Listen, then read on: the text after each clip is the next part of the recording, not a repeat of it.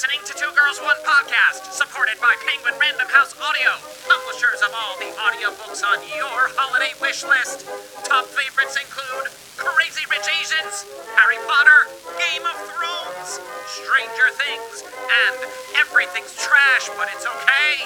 Treat yourself or someone you love to an audiobook experience they can enjoy on their commute or while they work.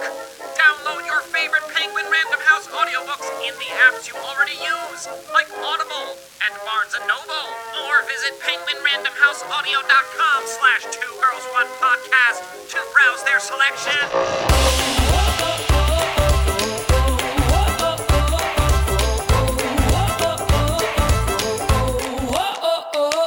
Hi guys, I'm Jen. I'm Allie. I was about to say welcome to One Girl, Two Podcasts, but it's really Two Girls, One Podcast. Are you breaking up with me? We're going to do separate podcasts now. No, but Allie, you do have another podcast coming out. It's called Allie Rants. Isn't that something that's happening? No. Maybe. Spin off. I know. The fans are demanding it. Yes, spin-offs always go so well, like that Joey show after Friends. Yes. Well, Frasier was a spin-off of Cheers, and that did quite well. Thank you. You're right. Stay tuned for Allie Rants. I give spin-offs a 50-50 shot. That's success.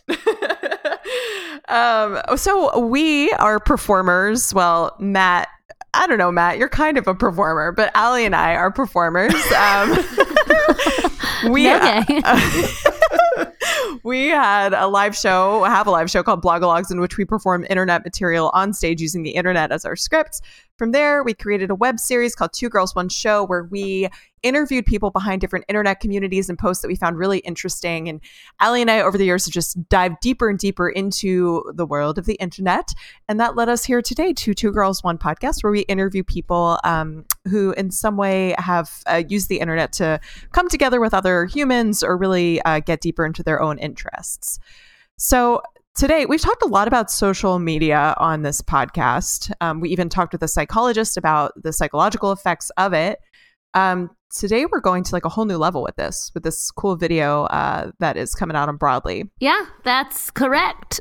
I was just thinking how eloquent you are and how I just ramble about things that I'm thinking in my brain hole. But Allie, I'm just going to say you're funnier than I am. So we balance each other out. True. That's not true. What's funny though about you is that when you do say something batshit, it's like, wait, what? But yeah, so today's episode, Jen just mentioned Broadly. I hope everyone's familiar with it because yay, ladies. But basically it's Vice's women's vertical. So they did a video looking into this phenomenon where people are getting plastic surgery to match their Snapchat. So it might get dark. I'm not sure. I'm a little sad about the topic, but also really curious. We watched the video. You should too. It's really, really fascinating. The women interviewed on it who are getting these treatments, surgeries, are really kind of like incredibly open and honest, and they seem pretty cool. Like I would get drinks with them, you know? Mm-hmm. Yeah, me too. So we're talking to the producer of the video and one of the women who was featured in the video. They're going to be together. Yeah. So before we get too dark, Jen, how do you feel about me and you Snapchatting together, do a little face swap, take it into the surgeon?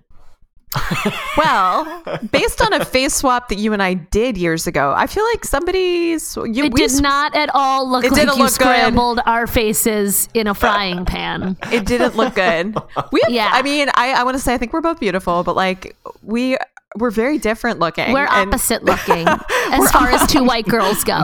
Yeah, exactly. Yeah. So I don't feel too good about that. I did a face swap with my friend's baby and it looked really weird. That's the fun times. Yeah. That's when you got to do it. Isn't that the baby face that like society's telling you to put on your body though? No. And then I sent it to my friends. I was like, because you can face swap like with a photo. So for some reason I face swap with their baby and I sent it to them and they were not happy. It looked really creepy. Every time they look at their baby now, all they can see is you. Face swapping came out and became popular right when we had our first child, and all of my colleagues at work that's all they did was me and my baby swapping, and it was terrifying. Wait, your colleagues would face swap themselves with Amelia. Themselves, me, celebrity. It was just all over. But when the you place. do it with someone who's biologically related to, it's kind of weird because I face swapped with my nephew and I was like, oh, that like kind of is my face a little bit. Like it looks pretty weird, but yeah. Mm-hmm. So Jen and I are going to face swap and take it to the doctor. Yeah, and then we're going to have a face-off like, who was in that movie? John Travolta. Nicolas Cage. Nicolas Cage! Who, speaking of faces, he's a vampire. He's a vampire. All right, if you could be John Travolta or Nick Cage, which one of that duo would you be? He's a vampire. There's all these like photos throughout that history was a positive of like, Nicolas Cage. Okay. Yeah. All right, I'll be Travolta. What did? Yeah, all right, I'll be Travolta. You're not so happy about that. But I'll be Travolta like Saturday Night Fever era. Definitely. After that, forget about it. Just kidding. I'm sorry, John. No, I mean, I'm sorry. The Grease era is good too. You should be John Travolta and I'll be Sandy. Why didn't we do this as a couple's costume for Halloween one year? I don't know. That'd be great. But if I could really be somebody in Grease, I would be Kenickie. I was always obsessed with Kenickie. No, but so actually hot. You as John Travolta and me as Olivia Newton-John is a really funny Halloween I would like to pairing. see that next year, I'm please. into it. All right. Let's do it. I think getting back to our topic today, I think we need to give the topic, right? Yes, what? Yeah. Cool. We should explain the topic. I think we should give our listeners a bit more context about what this video is and the culture here. And I actually have an audio clip of the video queued up if we want to take a listen and maybe react to it. Hang on. Hit it. Here's a taste of what's coming up on Inside Trader Joe's. Why do you shop at Trader Joe's? Because you have the most variety. I actually remember you guys when you guys just had like nuts and cheeses. We actually sold sandwiches by the inch, and I always wondered, did someone say, give me an inch long ham on rye? There really are hundreds of thousands of Stop this madness, Guys, please. I have breaking news. I have breaking news. What? One of our listeners sent me a Trader Joe's gift card for the holidays. No. Yes. No. Yes. First of all, what? You gave your address? And you gave your address? Now, to be honest, this listener is also a good friend of mine. But is that not adorable? Oh, I know who you mean. No, I know. Actually, it's Daniel Madoff. Shout out to so Daniel. sweet. It made my fucking day. Son of Bernie. He can afford it. Yeah. There is no relation, just to be clear. But it was really sweet because we're good friends. So he asked for my address and I was like, sure, whatever. But he knew about this only because he listens to every episode of the podcast. Yeah. Well, Daniel, that's I thought awesome. It was so cute. Also, Matt, what the fuck? That was the Trader Joe's podcast, right? Are you sure? All right. I honestly 11 inch think long. if I Yeah, it's some dark subject matter in there. We got to dig into it. if I were being tortured, Yeah, because people are definitely trying to fix their inches. Yeah. Ooh, terrible joke. No, terrible. Terrible. if I were Should being edit it out. tortured, it would just be the Trader Joe's podcast on repeat. Yep. Yeah. That's not Anyway, torture. It's only torture if then you can't go to Trader Joe's to satiate your cravings. Yeah, I fair love enough. Trader Joe's, but y'all don't need a podcast. I'm sorry. Wait, Like, I wonder why? how popular the podcast is now. I think it's really popular. Is it? I'm sure it is. Do you get the deals? Is it like the Fearless Flyer for your ears, or like what? Why would you Maybe I listen? should start listening. What's the content? Also, I need a T-shirt of Jen's quote. It's like Jen's face with a speech bubble that says, "Y'all don't need a podcast." Yeah. Oh man. Well, because Matt didn't help us any, we should give them a little more context on today, right? Hit What do it, y'all- Jen. Okay, all right. I knew that was gonna happen. You're the eloquent one. When you say things, it makes sense. Go on. All right. So this video, as Ali said, is all about people who are getting plastic surgery, either actual invasive surgery or just getting a non-invasive procedure to look like either their Facetune filter. Facetune is an app in which you can retouch your photos, contour your face, and then very often from there, people take those photos and put them on social media. So y'all know I don't know why I keep saying y'all, but you all know that you can also use filters and things in Snapchat and in Instagram. So I think this is just like a layering of all of these things to make you look a certain way. People would take in their final image to a plastic surgeon and say, hey, can you make my nose look like this? Can you make my cheekbones a little higher to look like my own photo? Which is so different from the past, where I feel like people would, you bring a picture of a celebrity to your hairstylist or maybe to your surgeon and say, I want to look like this, or I want this nose. Now they're bringing pictures of themselves, but tuned in an app, which is just so revolutionary, or it's such a game changer, I think. Absolutely. And it does, again, seem very much fueled by social media, by the presence of like wanting photos that are going to look good when you post them for your friends to see. But we'll find out more about it soon. But as Ali said, this is sort of, I don't want to say a dark topic, but it's a complex topic. Yeah, so, for sure. I mean, it's hard for me not to feel some level of sadness about it, just about like the pressures that society puts on us to look a certain way. Right. Well, I'm just curious, Ali, like, do you feel that way because of social media? Personally, like, have you had that personal experience with social media? I don't know if it's tied to social media. I'm sure it is, actually. Oh, so I have a lot of complexes over aging because women are supposed to be 25 forever. And I think I told you, and I might have said it on the podcast, that fairly recently, I went and I followed all these badass older ladies on Instagram so that I'm getting a different kind of feed. Oh, like Batty awesome. Winkle? Batty fucking Winkle. I love her. Her bio says something like stealing your man since 1928. She just turned, I think she just turned 92. Whoa. Maybe. Wait, everyone should go follow her. No, she's just like grandma and her grandkids started putting her on social media. Oh, yeah, that's awesome. She's got like, I don't know, millions of followers. We gotta get her on the show. Batty, we want you. Fucking love to get Batty on the show. But her pictures are amazing. They're so fun. It's also just like showing older ladies as like looking cool and like, I don't know, because also society doesn't really show us badass older ladies, and so then it's like, I don't know, it makes me sad. But then you see Batty and you're like, oh, when I'm 90, that's what I'm gonna be, Batty Winkle, stealing your man since 1928. Let's definitely try to get in touch with her. I don't know that she does interviews, but she's done all this like Fashion Week stuff. She has all these like promotions now. She's killing it. That's awesome. Yeah. I mean, I guess there is the option, like you did on social media, to follow things that actually positively influence you in some way. But no matter what, it's hard not to compare. Like, I'm never going to be as cool as Batty Winkle when I'm 92. That's all I can think about when I look at her. I'm like, I'll never be that cool at 92. That is false. You can be. I can be. That's true. I could be. But I think, but I had to make a conscious effort to do that. And the majority of my feed is still everyone looking so perfect and happy in their with their amazing everythings. You know what I mean? So it's not, I don't like, every time I go on Instagram, I feel worse when I'm on it. Yeah. That's the end. I don't want to. Yeah. See you next week. Yeah.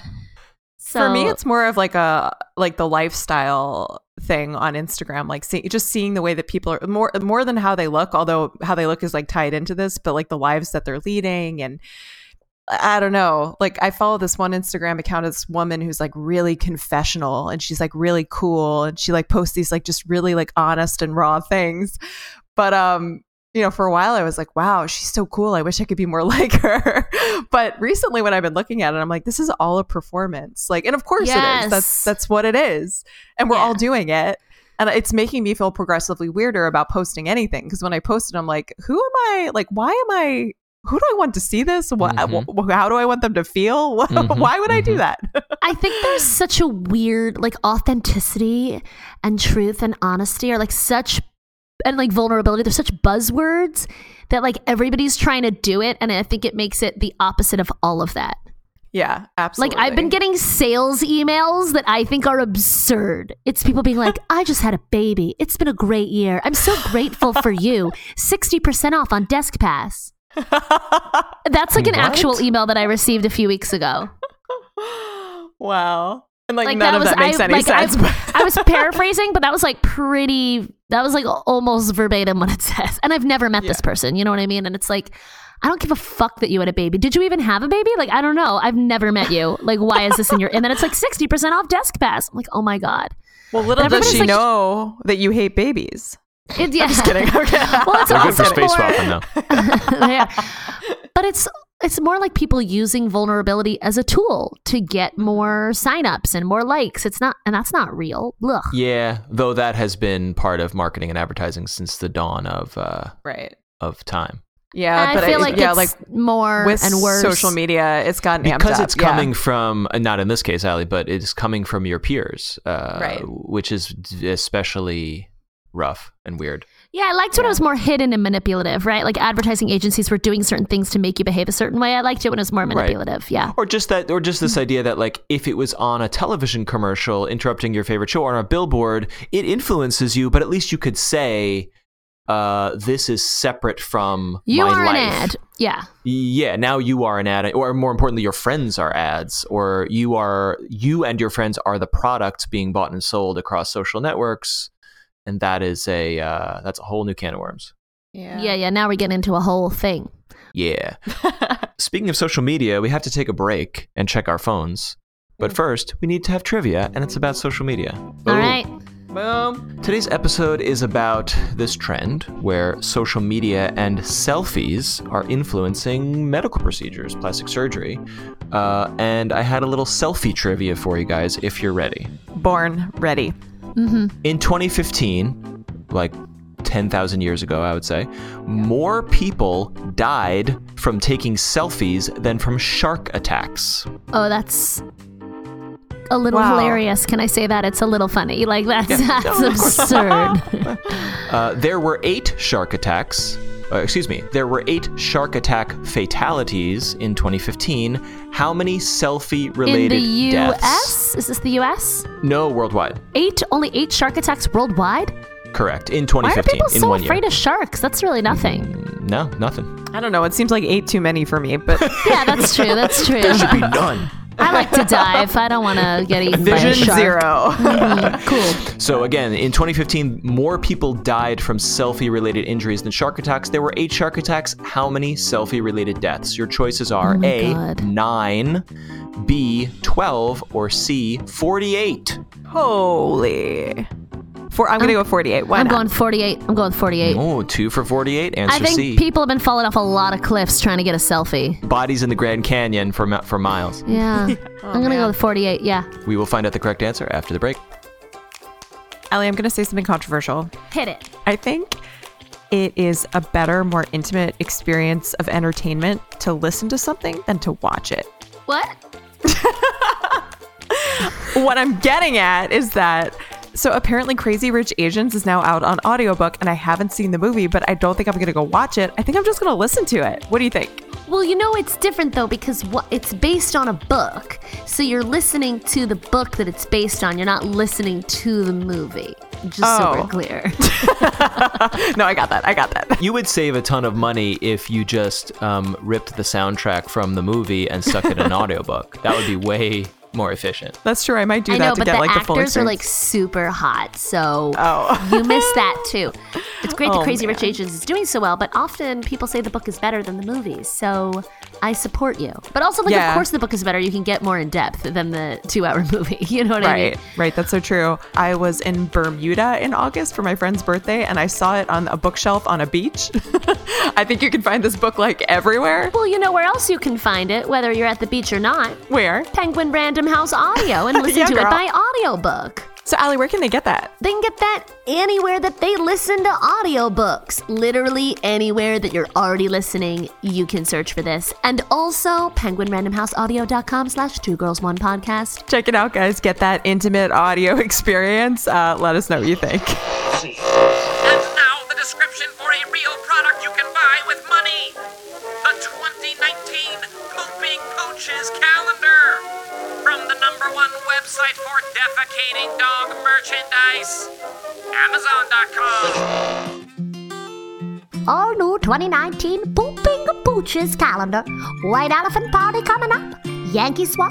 Secret Santa. Do you know someone who loves dogs too much? This 12-month 2019 calendar of pooping dogs will be the most memorable gift you'll give this year. Talk about a gift that keeps on giving. Each month reveals yet another beautiful pooch answering nature's call. And who doesn't like a good cause? $1 from each calendar is donated to the Maui Humane Society to support animals in need.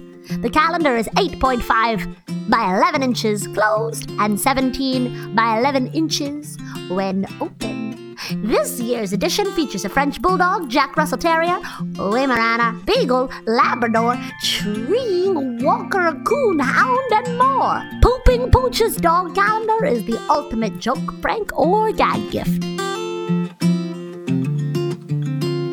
Well, I still got to get some Christmas gifts, so maybe I'll get the Poop and Pooches calendar. But you know, when I see Pooches pooping on the street, I turn away. Yeah, no one wants that. It just seems let's have a little wrong. modesty. Yeah. And when you're looking at them, you know, sometimes they turn and they look at you with those eyes while they're pooping, and you're like, this feels wrong. They turn. Yeah, they turn with these big doe eyes just staring up at you while they're pooping, and you're like, taking a oh shit. man. Yeah. I'm not supposed to care. see this. I'm not supposed to see this. They're just like They don't marking know. their territory. Yeah. Yeah, it's really weird when humans do that, though. I know. Then when Make they look eye at you with those contact big doe while eyes. Who would like the trivia answer? Definitely me. Today's episode is about the influence of social media and selfies, to an extent, on plastic surgery. And today's trivia is about selfies themselves. Back in 2015, or as we like to call it on the internet, prehistoric times, more people died from taking selfies than from shark attacks. There were 8 shark attack fatalities in 2015. There might have been 200 shark attacks, but only 8 deaths from sharks in 2015. How many selfie-related deaths were there? You guys both chose choice C, which was 48. Your other choices were A, 9, only a little bit more, and B, 12, somewhat more. But you guys thought there were a lot of selfie deaths in 2015. Yeah. We went big. We did. Gotta go big. Yeah. The correct answer is B, 12. Wow. I see how that makes more sense. Yeah. Still a lot. Most of the selfie-related deaths were from falling, as you guys savagely joked when I posed the question. No, I was serious. Yeah. They're trying to get some weird shot and they fall off a fucking cliff. Still So a savage. falling- Yeah. Falling from cliffs and balconies seems to be the big selfie death, but Wow. also runner-up, trains. What, getting hit by a train? Falling? Right, falling into tracks or getting hit by trains or public transportation. Wow. And then also other dangerous equipment, I assume, like tools or electrified things that you're not paying attention to while getting a selfie. Again, these are tiny numbers. We're talking about 12 deaths, but those seem to be the leading selfie causes. It's just not worth documenting your face that much. Your death? Yeah. Well, that's the creepy thing too. They probably got the picture. Yeah. Wow. That's really scary. It's just not a good way to go. Then someone's got to tell all your friends and families that you died taking a selfie. It's just not. I want to find the person who was on a surfboard taking a selfie, then got eaten by a shark. Yes. Oh, the double. Mhm. Yeah. The double wham. Well, should we bring it up and get into this interview? Let's do it. Let's do it. Okay. We are extremely thrilled to have with us Maria Chu, a producer at Broadly, which is part of Vice, and Marla Frezza, who is featured in Broadly's current video out right now, I Got Surgery to Look Like My Snapchat and Facetune Selfies. Welcome, Marla and Maria. Hi. Hello. So let's start at the beginning. I'm curious, Maria, what inspired this video? And Marla, how did you come to be involved? This was actually an idea for our series called Plastic Planet at Vice for our women's vertical Broadly. And I had the happy task of kind of developing the idea further and finding people who wanted to share their experiences. And that's how I found Marla through her doctor, Dr. Devgan. I'm guessing there had to be some type of way of finding out from Dr. Devgan, hey, which of your patients have gotten, a non-surgical procedure and which one of them would be candid enough to be open and honest to share their story. So Dr. Devgan posted a lot of my videos of my first non-surgical rhinoplasty. So I was more than comfortable doing that. That's so cool. I've been so surprised, like seeing the video and speaking with you, just how forthcoming you are, Marla. And I'm curious, to a fault. Yeah, well, have you always been that way, or like why around this topic in particular? Like, is it just like your personality to be that way? It is. I'm really just an open book, and I'm really unapologetic. I just feel like, anything that you do or say in this world is going to draw some type of reply. Opinions are like assholes. Everyone's got one, and you can't be. I don't have an asshole, actually. All right. Well, you're an anomaly. I never knew that about you. Yeah, I'm kind of like a Barbie. It's just like straight through, like a sex robot, right? Exactly. Yeah. There we go. Tune in to a previous episode. What? Allie, I know a good surgeon who can fix that for you. No, I'm good. If you need any recommendations. Okay. Yeah, great. Yeah, I just want an aesthetic asshole. Like I just want. You just get like a tattoo. Beautiful. Yeah, just like I have a sidebar. Apparently, there's like a whole thing about like what kind of anus is okay on Facebook. Continue with your story about assholes. No, to be honest, I think that a bleached one is. I think porn stars bleach their backside, so that's. I guess they do. I don't know. Is that a form of? Why is that not a form of plastic surgery? Why aren't people getting shamed for doing that? Right. I guess it's because nobody can my see nose it. was in the center of my face. Yeah, you're right. Yeah, there you go. If your asshole were in the center of your face, maybe. Okay, so opinions are like assholes. Mm-hmm. Everyone's got one, and that's why I just was raised by my parents. They're the two most incredible people. I'm really lucky to be raised by them. They taught me to be independent. I'm an only child. Be independent. Say what you feel. Don't hurt others in the process. Don't be a bully, but be comfortable, be who you are, and don't fucking apologize for it. And so I guess that's how, I became just really open with who I am. And if you don't like it, you can fucking take a walk. You hear that, listeners? Fucking take a walk. I'm just kidding. Man. It's good for your health. It's good for your health. No, we feel the same way. So, but I have to say that with the video, I have to be comfortable with someone to really dive deep. Because I did talk about a past relationship, which is still personal to me. I do have feelings. So Maria made me feel really, really comfortable, and the whole team at Broadly and Vice did. So I don't know if that would be, if what I said would still be the case if I wasn't feeling comfortable, because you got a camera shoved in your face the whole time. Right. So hats off to her and the team. Yeah, you seemed really natural and comfortable. Are you worried about who might see it, or like, no, fuck it?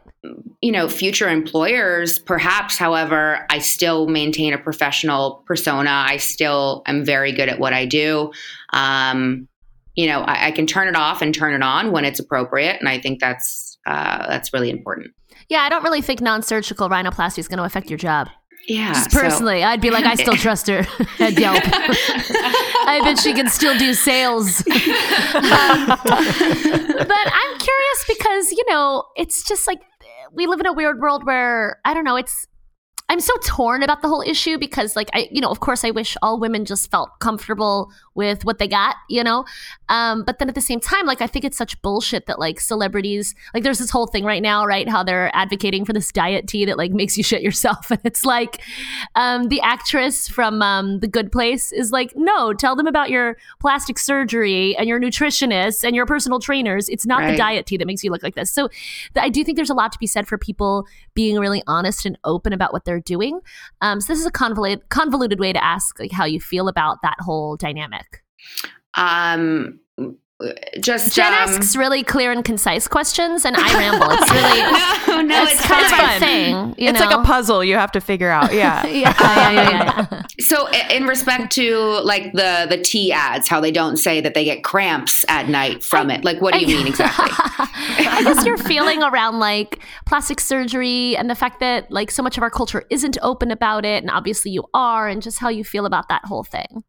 I think there's a part of me that, that's insecure, that makes me want to either edit my photos or do something invasive or non-invasive. But then there's a part of me that doesn't hide the fact that I'm going to get my lips done or going to get filler in my nose. However, I want to hide it on my pictures. So I'm still actually figuring that part of myself out, to be quite honest, Allie. I don't mind telling people I've got my lips done, but I don't know how to explain it, but I have a different persona on my phone than I do in person. In person, I'm very unapologetic, and on my phone, on social media, I'm more, I want to look the way I want to look. So I'm still figuring that out. Yeah. That makes a lot of sense. I think we all tend to have alter egos that we put out there on those platforms in a way. And whether it's an idealized version of yourself or just like one aspect of yourself that you want to highlight or whatever it is.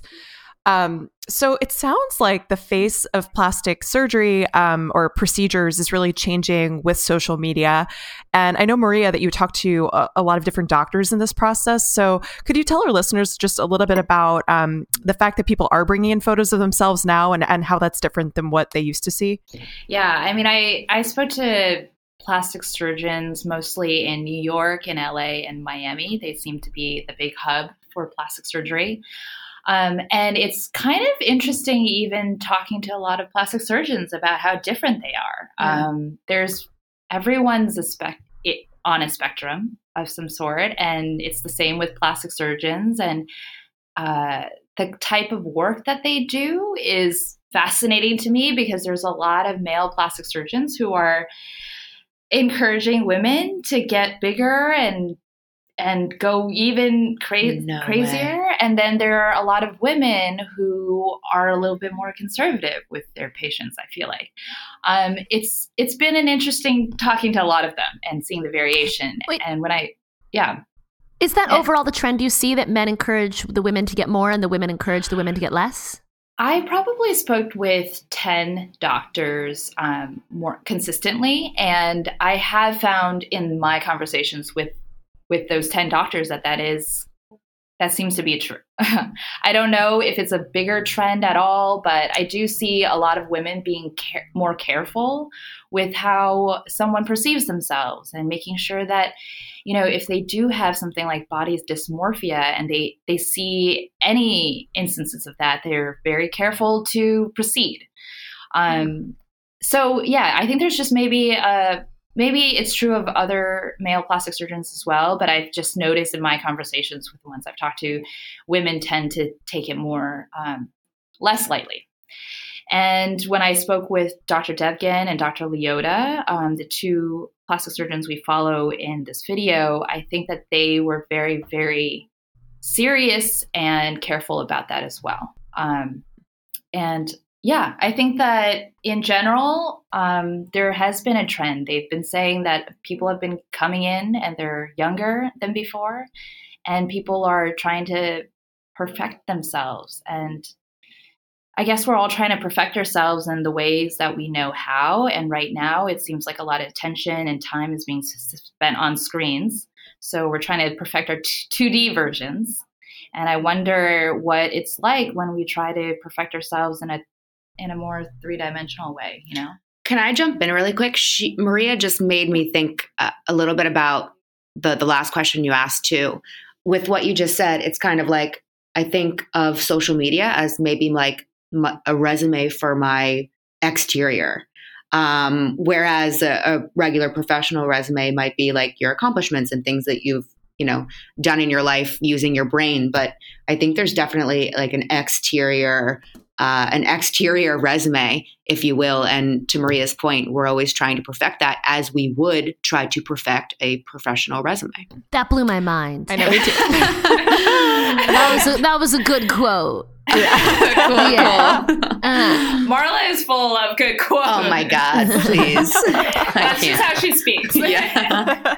That's great. You could join us other times too then. Yeah. Okay, I have a question. So the story started with people wanting to match their Snapchat, but it seemed like the video we watched, it was much more about Facetune for you. So could you talk to us about your relationship with Facetune, Marla? I use both, which sounds terrible. I use a Well, usually Snapchat. people use one to upload to the other, right? Or It's exactly what I do. I'll take my base photo. This is just what I like.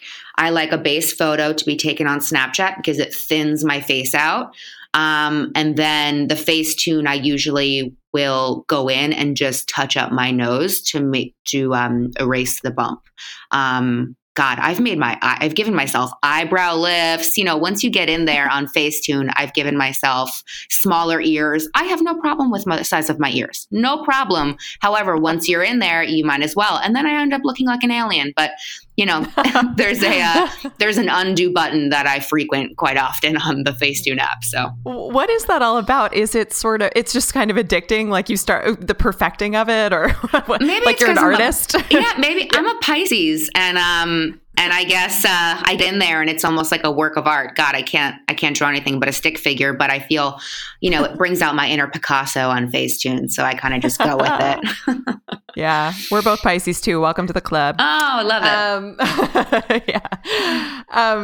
Yeah, you were editing. And at what point did you start to think like, I want to get, a non-surgical treatment done to match this?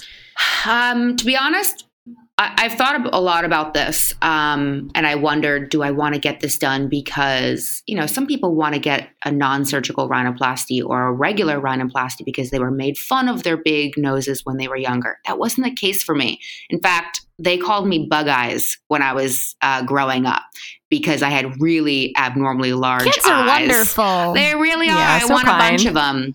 But I actually, at 29 years old, I really appreciate, and I do actually love my eyes as one of my main features.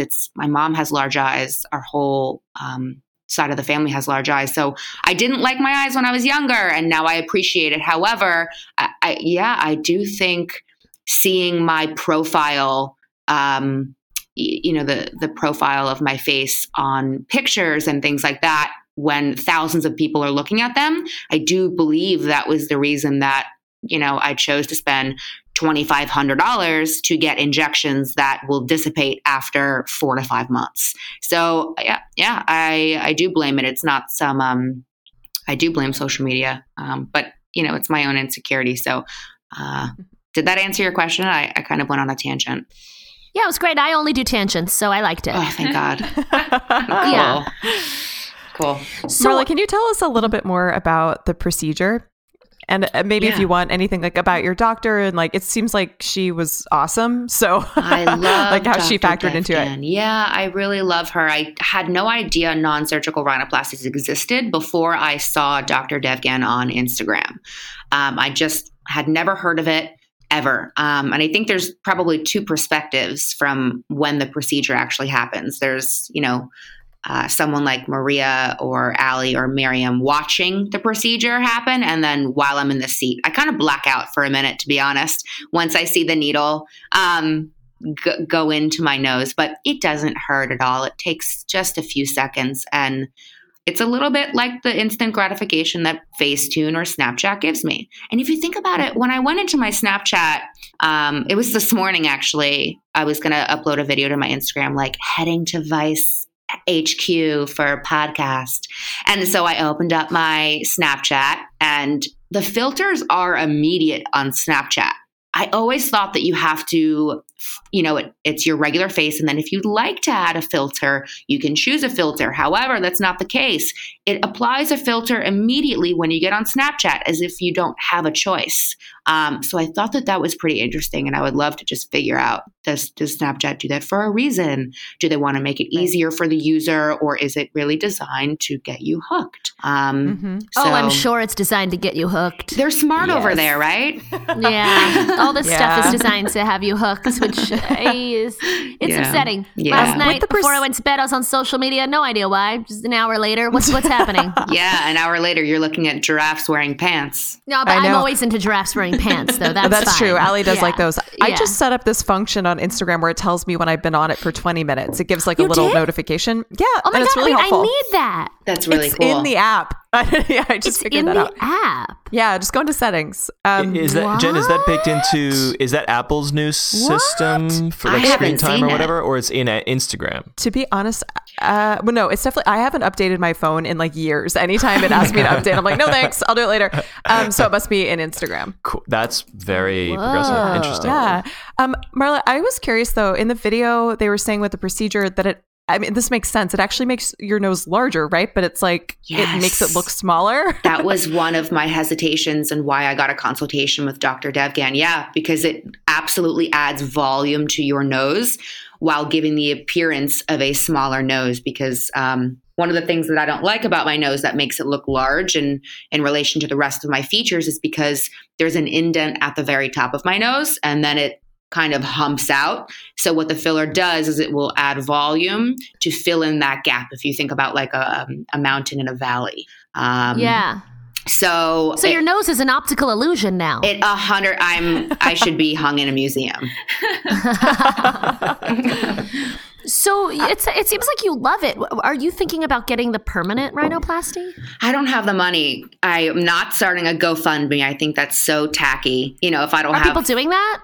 Yeah. For their Facetune Snapchat surgeries? That's something that's just my opinion. I just, if God forbid there's a funeral and I can't pay for it, that's when I'm going to ask my friends to dig in their pockets, but not for something like a surgery for me. That's really just my personal opinion. But if I have the money to do a regular rhinoplasty, I would consider it. I'm just very worried about the fact that there are very many botched procedures. And sometimes when it's not botched even, it's in the center of your face. And if you don't like it, that shit's permanent. So it scares me.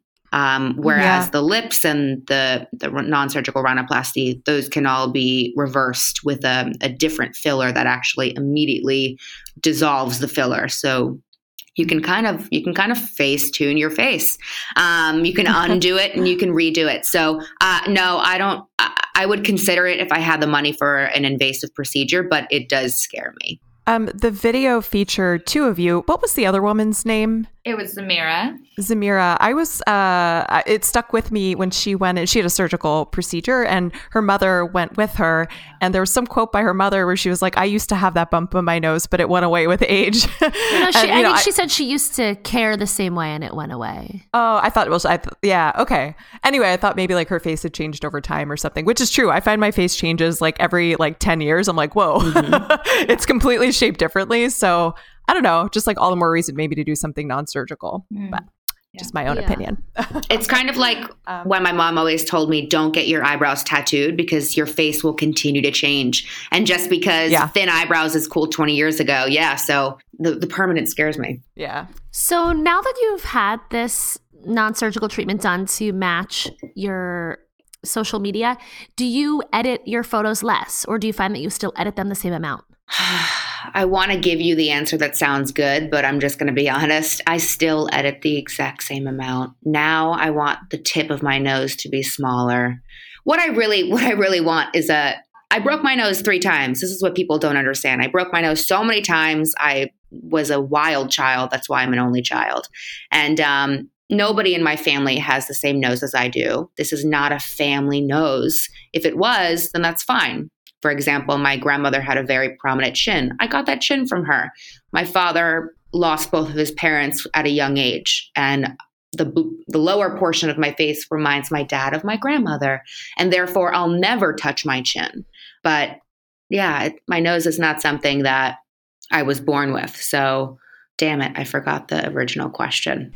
What was the original question? If you edit less or not. Oh, I edit the same amount. Yeah. I do because I want the tip lifted. And then, like I said, I don't know why I'm editing my ears, but it gets fun. It's fun. Fuck me. It's fun. It kind of sounds like it's like tattoos where like once you have one, you want others. My first tattoo ever was inside of my lip because I thought I was very cute in college. And I was like, I want to be naked and no one knows that I have a tattoo. And now I'm almost completely covered apart from my arms and below my knees. I'm filled with tattoos. So it's 100% addicting. And I guess I get addicted. There are worse things you could be addicted to. Like I'm meth, not a gambler. You know what I mean? Yeah. Oh. Yeah. And gambling could be bad too. You know, you can't afford rhinoplasty if you gamble all the time. That's so true. Good point. Yeah. So Maria, do you have any idea, are men doing this as well? Yeah. I mean, apparently so. They're, I think it was Dr. Leota said 30% of her patients are men. Wow.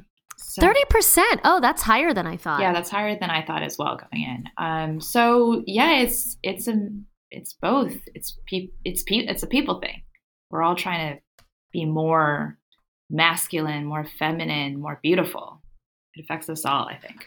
That makes me really sad, but also really happy that men are doing it too. I just don't like it when it's like women are afflicted and men are just chilling. You know what I mean? I don't like that. Like if I'm going down, I'm bringing the men with me, you know? Yeah. Yeah. Marla, how has this affected your life in any way at all, either online or in real life? It hasn't. Having had the procedure. It hasn't really. I guess it's affected me both ways. How has it affected me online? Well, the YouTube comments, first of all, I had no idea that YouTube had comments and that people would literally be so angry at me after watching the video. I was just talking to Maria about this and she was like, oh my God, thank God you're, alive and well because, you can get lost in the YouTube comments. But people were calling me the C word. People were literally telling me to get a job. They were telling me to get a personality, which is crazy.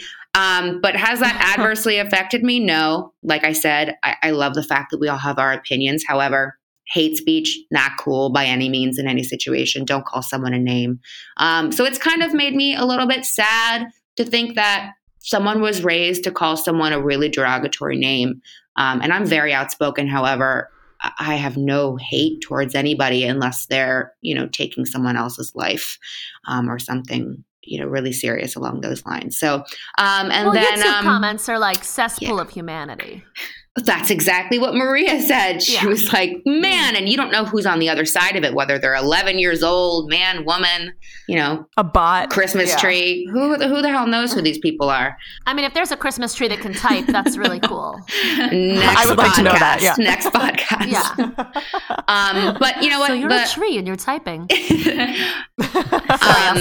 No. But there's also some like really wonderful comments as well really of people true. defending this. And I don't know, I just found the YouTube comments to be, yes, a cesspool sometimes, but also very interesting because people are saying what they're seeing you and they're reflecting what they see in themselves and then typing that out in my mind, So everyone has such a different opinion and are coming from such different worlds apart sometimes. But at the end of the day, we're all trying to talk about an issue that I think is important to talk about, beauty and the way we see ourselves. All the things that technology brings that we can now change about ourselves affordably sometimes too, more affordably.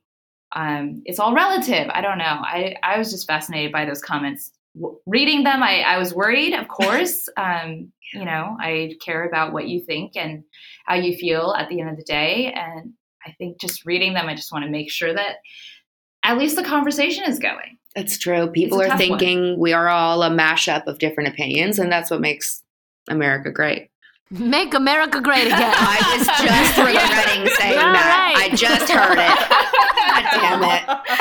Oh my God. I have a question.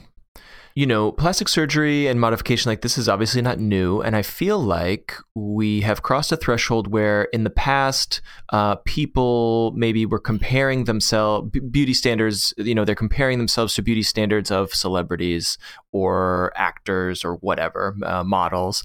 And now we've entered this time where social media is ever present and we are comparing our beauty standards to our peers because we're seeing these perfectly manicured versions of our peers and friends and coworkers all the time, family, and also this sort of nonstop record of self-documentation. And we've sort of gone away from, I want to look like this model, and we've sort of gone more towards, I want to look like this version or this angle that I took this photo from of myself. So I'm wondering, Marla, if you could speak a little bit to that, if there's anything in there to dissect. Yeah, of course.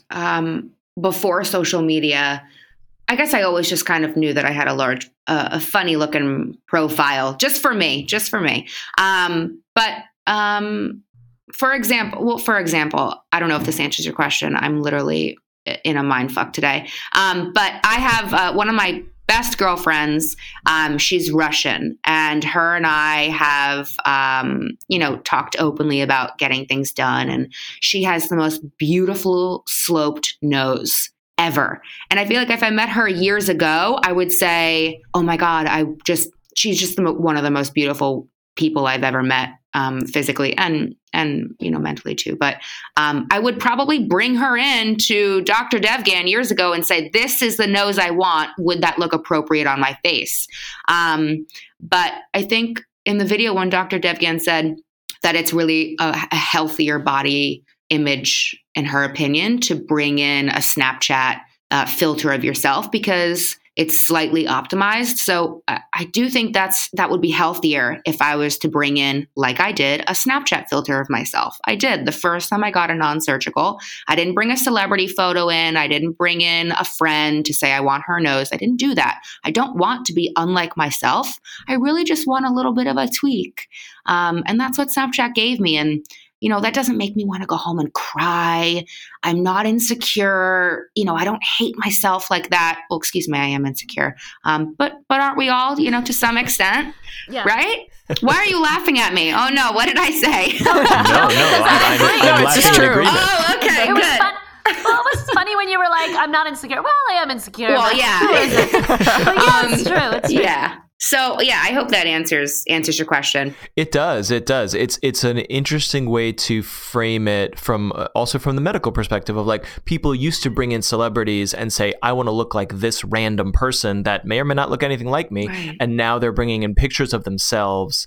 And that's a different way to frame it. Right. I wonder, I'm the only gentleman in the room today, so please shout me out of the room if I speak out of turn. I wonder, I think the reason people react so extremely positively and also extremely negatively to this type of story and this discussion is that objectively, people look at a person and say, like, Marla, if you showed me a picture of yourself before the treatment, I would have said, yeah, she's a lovely looking woman. Like, I would not have noticed your nose. I would not have identified it. This is obviously particular to you. And I think that gets people, they're like, why would you do this? They don't understand. It's very hard to understand your mindset from the outside, right? Yes. People said that I was bringing shame to my ancestry. Oh gosh. Whoa. So yeah, that's that's a whole other can of worms, but sure. What? Where are your ancestors from? I don't know. I know. Okay, cool. Do you want me to dive in a little bit more on that, or can you just be a little bit more specific? And I'm sorry, Allie and Jen, take over if I'm speaking too much here. I guess of course, the man in the room has got to be. Sorry for mansplaining all over the show. I guess here's maybe where I'm coming from. I have a young daughter, and I think she's beautiful. And if she came to me and said, I want to change how my face looks, that would upset me. And so I don't know how to reconcile that with your outlook, Marla. Seems extremely healthy and extremely, I don't know what the right word, progressive or understanding. You're not like, this is not a radical thing you're doing, but by the same token, it still bothers me. And I'm sorry, I don't mean. No, of course. I'm trying to frame it in a way that's like, I feel that cognitive dissonance around this. You know what I mean? Matt, to be honest, I asked myself the same thing after reading those comments. I said, okay, well, I definitely want to be a mom. I'm going to have children. I would love to have a girl and a boy. If my daughter ever said, Mommy, I want a nose job when I get older, I don't think I'd be okay with it. And to your point, I don't know how to explain that. I didn't grow up with a mom that was not, I grew up with a mom and she wasn't the most confident. And to me and to everybody around her, she's one of the most striking women. She just has such a beautiful face. I mean, inside, obviously she's beautiful, but my mom is one of the most beautiful women I've ever seen in my life. And I grew up seeing her say, oh no, like, you have a prettier nose than mommy. So maybe that's a learned behavior. I grew up with my parents always telling me, like, you don't need to change anything. You're so beautiful. They always coupled that with, you're very smart, Marla, and, very encouraging things apart from what I look like. However, I don't know how to explain that.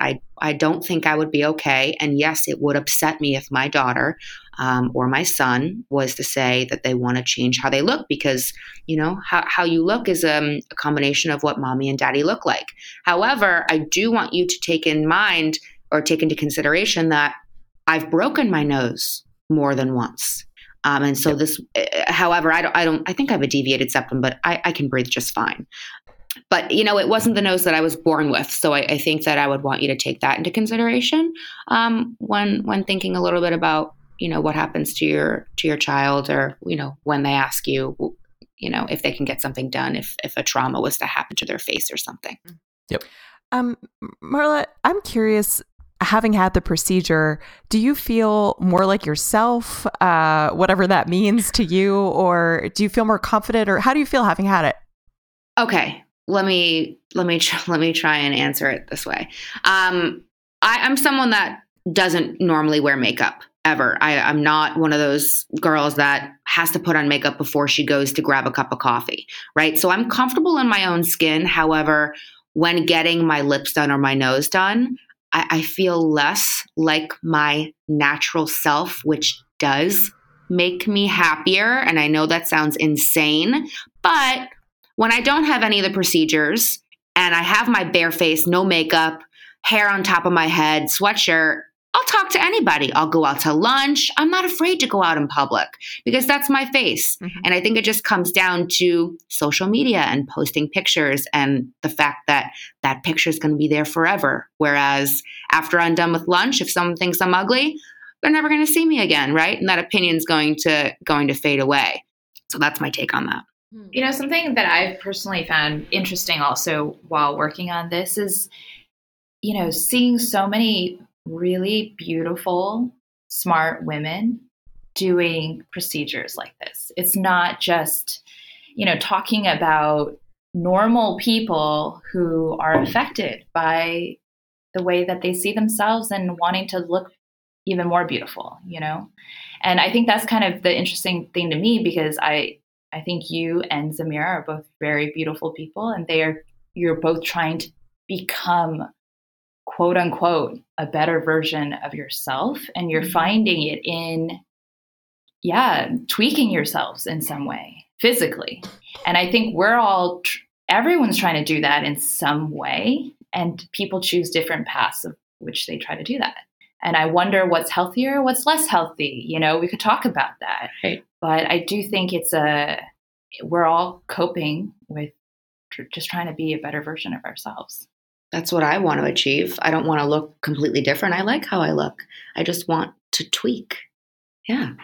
Have you ever considered not going on social media? I'm just curious. Yeah. Have you ever tried it? Because it seems to be such a huge factor in all of this, and we're all addicted to it. So yeah, what about that? I was talking to my good girlfriend, Lindsay, about this the other day, because a lot of as we saw in the video, a lot of my very best friends have taken breaks from social media. It doesn't affect me that negatively. I don't think at night, oh God, I don't scroll and look at all these girls on vacation and all these models. It doesn't make me feel bad inside. It doesn't create a self-hate inside that I feel. Maybe it comes off that way, in the video, or maybe it comes off that way, just talking to me now. But it doesn't run my life, and I get a lot of enjoyment out of it. And I laugh all the time. I follow a bunch of dog videos and stuff. I like social media. So does my friend Lindsay, and we're surrounded by all of our friends that let it get to them. I guess it just doesn't really get to me, even though you can, take my words and say, hey, Marla, you said you probably wouldn't have thought about a non-surgical rhinoplasty if it wasn't for social media. Yes. However, I think of it as an improvement. I don't think of these procedures as something that's detrimental to me. I'm not taking my nose and putting it on my ass. Right? I'm not completely... I'm putting my asshole on my nose, though. That'd be beautiful. As we discussed earlier. Allie, you'd be gorgeous. Thank you. So I think of it as something positive, and the moment that social media isn't something positive for me, I'll take it away. For example, I don't have Facebook. I haven't had Facebook for years. I haven't had Facebook since, I don't know, whenever the election was happening when I was in college. And all that was on my Facebook was just like people ranting and arguing with each other about politics. And I was like, God, this is the kind of putting me in a bad mood all the time. And I got rid of it. Right. So as soon as I feel like that's happening with Instagram, it's out the door and I'm going to move on with my life, because that's not the end all be all to who I am. So Marla, at the end of the Vice video, you made some comment about how like you feel great, you look great, you're going to go message some boys. Yeah. So I was just curious in terms of like how this plays into dating, or if boys even notice. Like I feel like women, like we obsess over these tiny things about ourselves because society tells us to, and like I don't even know that boys notice. Maria and I just turned to each other and we smiled and we giggled a little bit. Yeah, I don't think they notice. For me, it's just about confidence. One of my biggest insecurities is my profile. So like right now, Maria's staring at my profile. I can feel her. I see her. And if I didn't have the injections, I'd probably alter my chair a little bit and just be talking to her more head on, and the sound quality of the podcast might, go down a little bit. But I feel less like I have to fidget with things. I feel more open. The injections allow me to have no limits, if you will. I don't have to kind of do these little tweaks here and there to my chair or stand in a different place while talking in a circle, because I don't want people to see my profile. So. Okay. I'm thinking about how I should start standing so it looks like I have titties. You know what I mean? Like, where could I? So it looks like you have titties. What could I do? Shoulders back, Allie. Shoulders back. Just gonna stand behind some fruit. I don't know. Jen, what were you gonna say? No, but I hear you. I think I was so resistant. This is like the tiniest thing, but it'll show you how averse I am to change. I was so resistant to dye my hair for a lot of years. And then I finally started doing it like 2 years ago. And it was like the littlest thing that barely anybody noticed. But I just, like you said, like when you just felt like a little, like that slightly more comfortable where it's like you could do anything and not have to think about, like just not having that nagging little feeling in the back of your head about something. Yeah.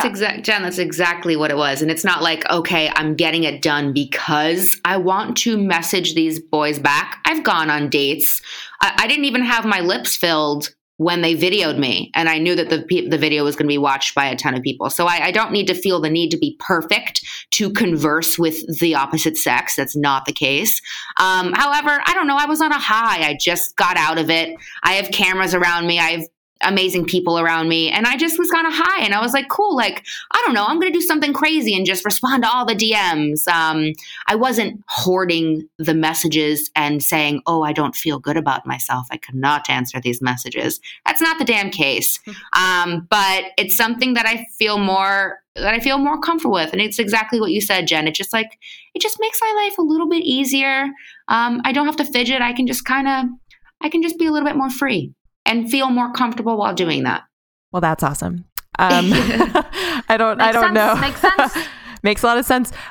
Just curious, Maria, on your end of it, has working on this video changed anything for you about the way you view your own social media presence or self-image or anything like that? It definitely has. I think I came into it with a lot of judgments about women and men who change themselves permanently or temporarily. Yeah. I had a dog bite on my nose when I was 23 or something like that. And I never really thought about getting it changed, even though it definitely has a scar on my own nose. And I'm slightly self-conscious about it from time to time.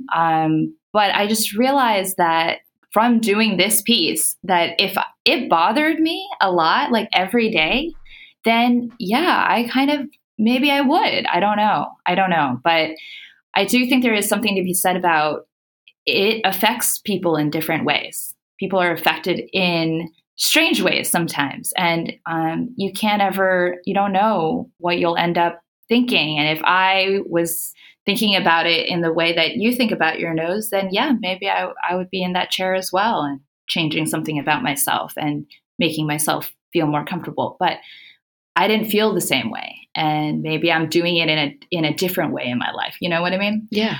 So yeah, it's brought me a wider perspective about things. And I just feel like I am open to it. I guess what I'm trying to say is it's different when you meet somebody.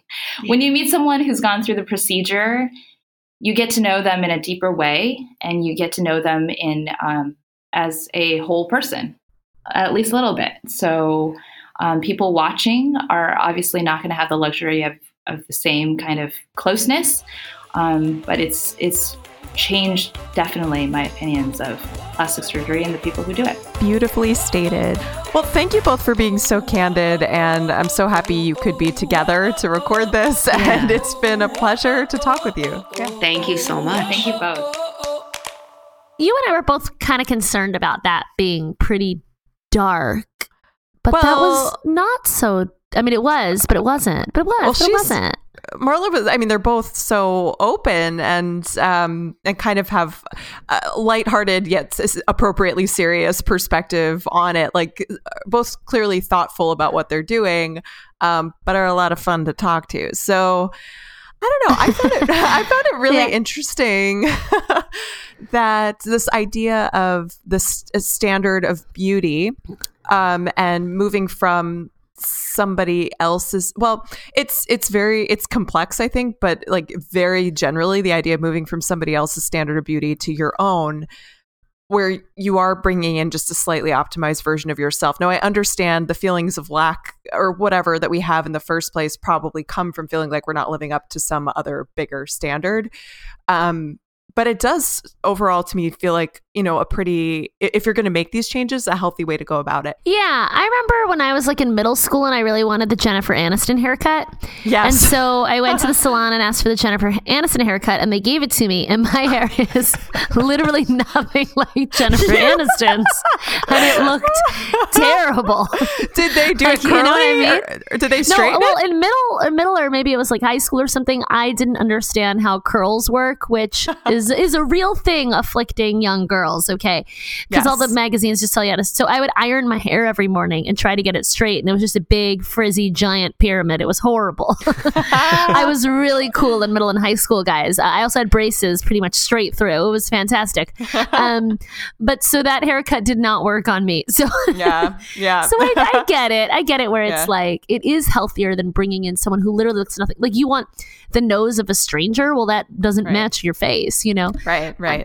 But at the same time, like there is something I find heartbreaking about it. I mean, I guess though not specifically about this, but just the fact that women and men, I was actually pleased to hear that men are afflicted as well. But there is something heartbreaking about this pressure that we feel to change ourselves and optimize and be so perfect rather than just be people. Right. Well, just the feeling that in order to feel comfortable or accepted, which is, what we're all wanting to feel, but we all have insecurities. So it's just like, how do you, there is no best way to like overcome it. So I guess people just deal with it in different ways. And this is one option. Something I find really problematic about this whole thing, and in so many conversations we have on this podcast, is just the behavior, the way social media is created to make us feel a certain way. And I think it's just a combination of like wanting to be liked and have a lot of followers, like people positively reacting to things that we're doing, yet at the same time, like creating this intense feeling that we don't measure up. And it's just like those two things together create this like perfect storm of like us feeling like shit every time we go on there. Although I was really heartened to hear Marla say she doesn't really feel affected by it that way. But like, I honestly think that these platforms are created to make you feel like a lack. Yeah. She also admitted that there was a disconnect there in the sense that she claims that it doesn't make her feel bad. But then she also says this is why she gets these non-surgical treatments. So she did acknowledge that as well. So yeah. I don't know, especially like as performers, so many people have been like, Allie, you need to up your social media presence. And like, I fucking hate social media. Like I go on and I'm like, why am I here? I feel bad about myself. So it's like. I want to add a layer onto this that really bothers me. Everything you said, Jen and Allie, I'm glad you brought up like in middle school, I had braces and crazy hair. Well, guess who these apps are for? They're for middle schoolers. So it's one thing for Snapchat to be like, you can be a puppy face. Isn't that funny? Ha ha ha. Like that's just funsies. But Facetune, as I understand it from this video, is like, here's how middle schoolers can literally give themselves, not literally, I'm using that word completely incorrectly. Here's how middle schoolers can figuratively English. give themselves Matt, plastic surgery. You gotta be careful because there's a lot of foreign listeners who have actually written us that they work on their English this podcast. Which is why I have to correct myself. I'm sorry, you were making a really great point though. So Facetune is an app designed by a company so that middle schoolers can give themselves plastic surgery in their photos. Like, I don't want to be an old man and say, these kids today with their social media, but that is very troubling to me. We didn't and I don't know how to get around it. Great point. When I think of myself back in middle school, like I was thinking about this the other day, just like a time when I would have been concerned about self-image. I felt so awkward in my body. And if I had to put that out there and like be accepted for the way that I look at that time, that you're right. That's really dark and could be potentially really damaging. I'm always so glad that we didn't have social media when I was in middle school, but yeah, this like really multiplies it. Yeah. Oh, I'm so sad. Guys, I have some news for you too. What? In November 2018, Facetune raised an additional $60 million. Yeah. Wow. Well, yeah. That was like a couple weeks ago. In the they video, raised they said, an additional $60 million so that middle schoolers can keep editing their faces. Yeah. But the best is... Yeah, sorry. Oh, it's okay. Over 1 million images are exported daily. It's like between 1 million and 1.5. Yeah. I love it though. Their mission is like, like all Silicon Valley companies, they like claim they're changing the world. Like what? What are One you talking face about? at a time. I should have written down like the statement that I read in like I was reading some article. I don't know if it's their mission statement, but it was like absurd. Yeah. I can't get over how dark and I had not heard of Facetune before we set up this interview, but at least for Snapchat and Instagram and stuff, it's like the purpose of those networks is to share content with your friends and communicate. To my understanding, the only purpose of Facetune is to like tweak your face and then you share it or whatever, you upload it other places, what I assume, but like that seems incredibly dark. The selfie, like I'm modifying my appearance, that's almost like it's a troubling byproduct of the social media craze, but this is an app specifically designed to modify your own appearance, and that feels really rough to me. I haven't used the app, but I can only assume that the way you modify it too is to like look like one particular standard of beauty. Like I bet everybody's making their noses smaller, their cheekbones thinner. Like it's all, people are going to look the same on there no matter what, probably. Like, yeah. Mm-hmm. Just like traditional plastic surgery, I think was like one face. And when you saw that face in the street, you knew they got plastic surgery. I'm sure it's like pretty, but I don't know. I don't know. Again, I haven't used it. Man, I don't know. I mean, but I thought Maria brought up a really good point at the end about like opening up your perspective on this sort of thing. And like, maybe if you have like her talking about her own experience with, having that dog bite and everything, like maybe, I don't know, like put to good use, these kinds of things could be good. But Matt, you just took it to the really dark end of the spectrum. Well, and Marla is an adult and she has a mature, logical, and well thought out perspective on this thing and her own perception of herself. Like she's very self-aware, and as an adult, she made a decision. I am worried about kids who are psychologically, neurologically incapable of making good decisions about this stuff, and yet the apps are in their hands 24/7. Right.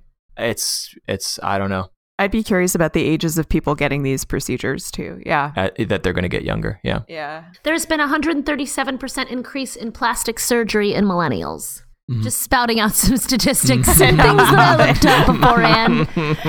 But that's a large increase. I don't know. I'm just so torn between like, oh my gosh, look at this increase. This wouldn't be happening versus like, this has always been happening. And I guess it's better than the, celebrity versions or people not talking about it. Like, I'm really not sure. What's your take on the point that Marla made where your resume is your professional, your public-facing professional accomplishments, and we all bullshit our resumes. Mm-hmm. And so the social media profiles are the physical version of this presence, and we all bullshit our physical presence of like we take flattering angles, and we take good lighting, and we only post the nice stuff. Like I get that analogy, and I understand it, but I guess my pushback there is that like you can modify your own career, and you can work hard to change certain aspects of your career or your professional resume. When it comes to your face, it's not the same. It feels. Why does that feel different? I think it depends on what industry you're in. As performers, unfortunately, we would have to keep up good social media profiles. Honestly, it's bad. I think you have a great profile though, but like I have scaled back on performance quite a bit, and I'm mostly focusing on podcasting now and some other things that I do. But it's because there's like just so much pressure to look and be a certain way.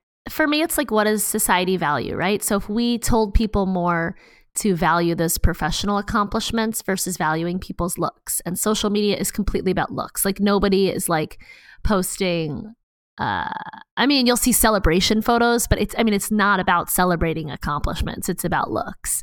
So yeah. And there's no question of that. I'm having trouble framing the question. I guess I'm saying you can do things to change your resume, and you can bullshit on your resume in the same way that you can do things on your physical, on taking photos of yourself that's like very flattering, and you're sort of bullshitting there. But if you physically change your appearance with plastic surgery, that feels like, it's a very loaded word, but I'm only using it in this analogy. It feels like lying, whereas buffing up your resume feels like bullshitting. You're saying there's a difference when you go and do the surgery versus the editing. Yes, okay. I feel like there is, and maybe to extend the analogy, you're bullshitting on your resume like, I oversaw like all these projects and I'm so great, versus I'm putting a job on there that I never had and it's a total lie. That seems equivalent to like, I changed the physical structure of my face. Yeah, a little bit, because it's still your face that you've optimized, but I see your point in the sense that like, bullshitting a resume is on paper. It's not your actual experience. So editing is like kind of, digital paper versus your real life looks. Because it was also interesting when she was saying like, I'll go out, no makeup, no fillers, whatever, no problem. Like it's really just for social media. But if it is just for social media, then wouldn't you just stick with editing on Facetune? Right. Yeah. I have the same question. We should have asked that question. I thought about it, and then yeah. But I kind of get what she's saying too at the same time, where it's like this obsession that is fueled when you're looking at all these images versus like, I don't know, going out and grabbing a cup of coffee and you forget all about it. I don't know.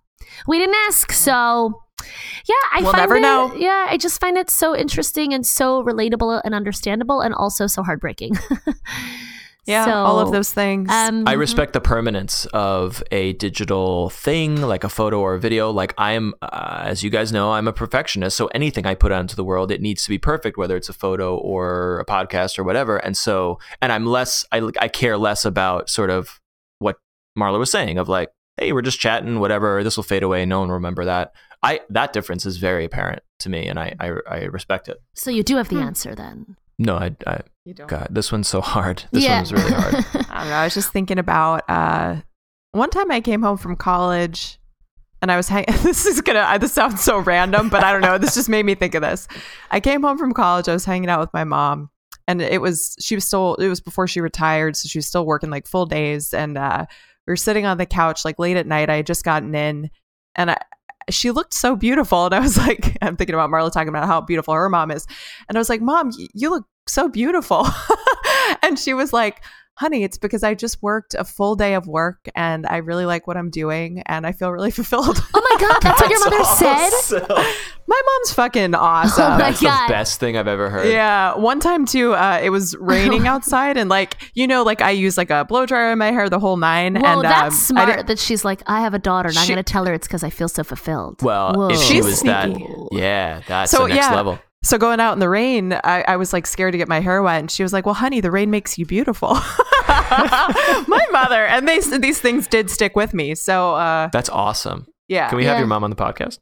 Oh my God. Let's interview Mama Jen. Oh my God. Let's do it.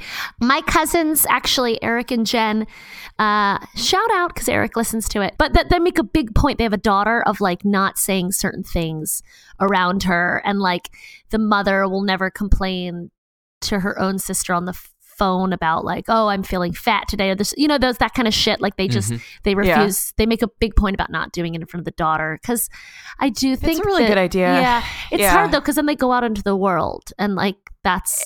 And plus, we're all feeling those things. Like, I think all of us feel insecure, but just like to not state it out loud takes a lot of work, especially in front of your kids. Yeah, but you know what? Fuck the world, because so much of this is about what you perceive at home and peers and family members, so that if you're equipping your children with these sort of bad body image like avenues, then they will take those avenues out in the world. But if those things are alien to them, if they never even thought about it, then going out into the world is just like, oh, you're weird. Why do you think badly of yourself? Like everyone is insecure. I don't know. But I think that's rose-colored glasses. I think definitely, like, no matter how positive things are at home, you're getting so many outside influences. Of course, but I think that the home influence is, if you were carving it up into a pie, that it's a huge chunk that may not like fully outweigh, but if you were to single it out, it's the largest or one of the most important chunks. It gives you the tools to cope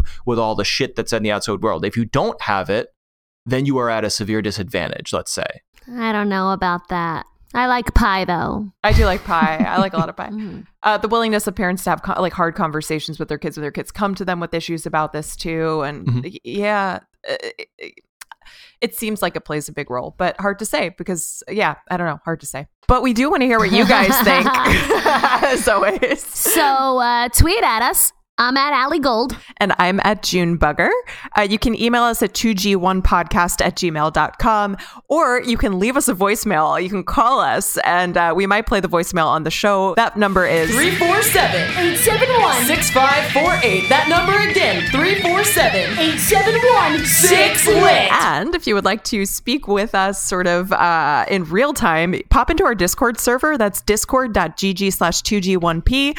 There are a bunch of people hanging out there, like hundreds of people. Oh my God, large conversation about porn that I missed over the weekend. I was like, wow, they're really rolling with this without me. Yeah.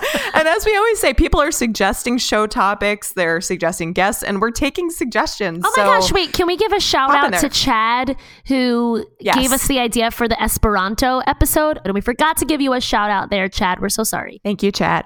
And if you would like to make a contribution to Two Girls, One Podcast, you can go to patreon.com/2g1p.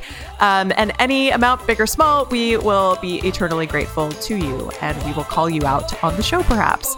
So, thanks, guys. And again, let us know what you think about this week's show. We would love to hear. Pop into our Discord, tweet at us, and we'll catch you next time. See ya. Two Girls, One Podcast is hosted by Jennifer Jamula and Allison Goldberg and Put Under the Knife, a.k.a. edited by Matt Silverman in New York City. Additional cutting on this episode by Logan Urie. Production assistance is provided by the Podglomerate Network. Thank you to Penguin Random House Audio for supporting this episode. You can download your favorite Penguin audiobooks in the apps you already use, or browse their selection of popular titles at penguinrandomhouseaudio.com/2girls1podcast.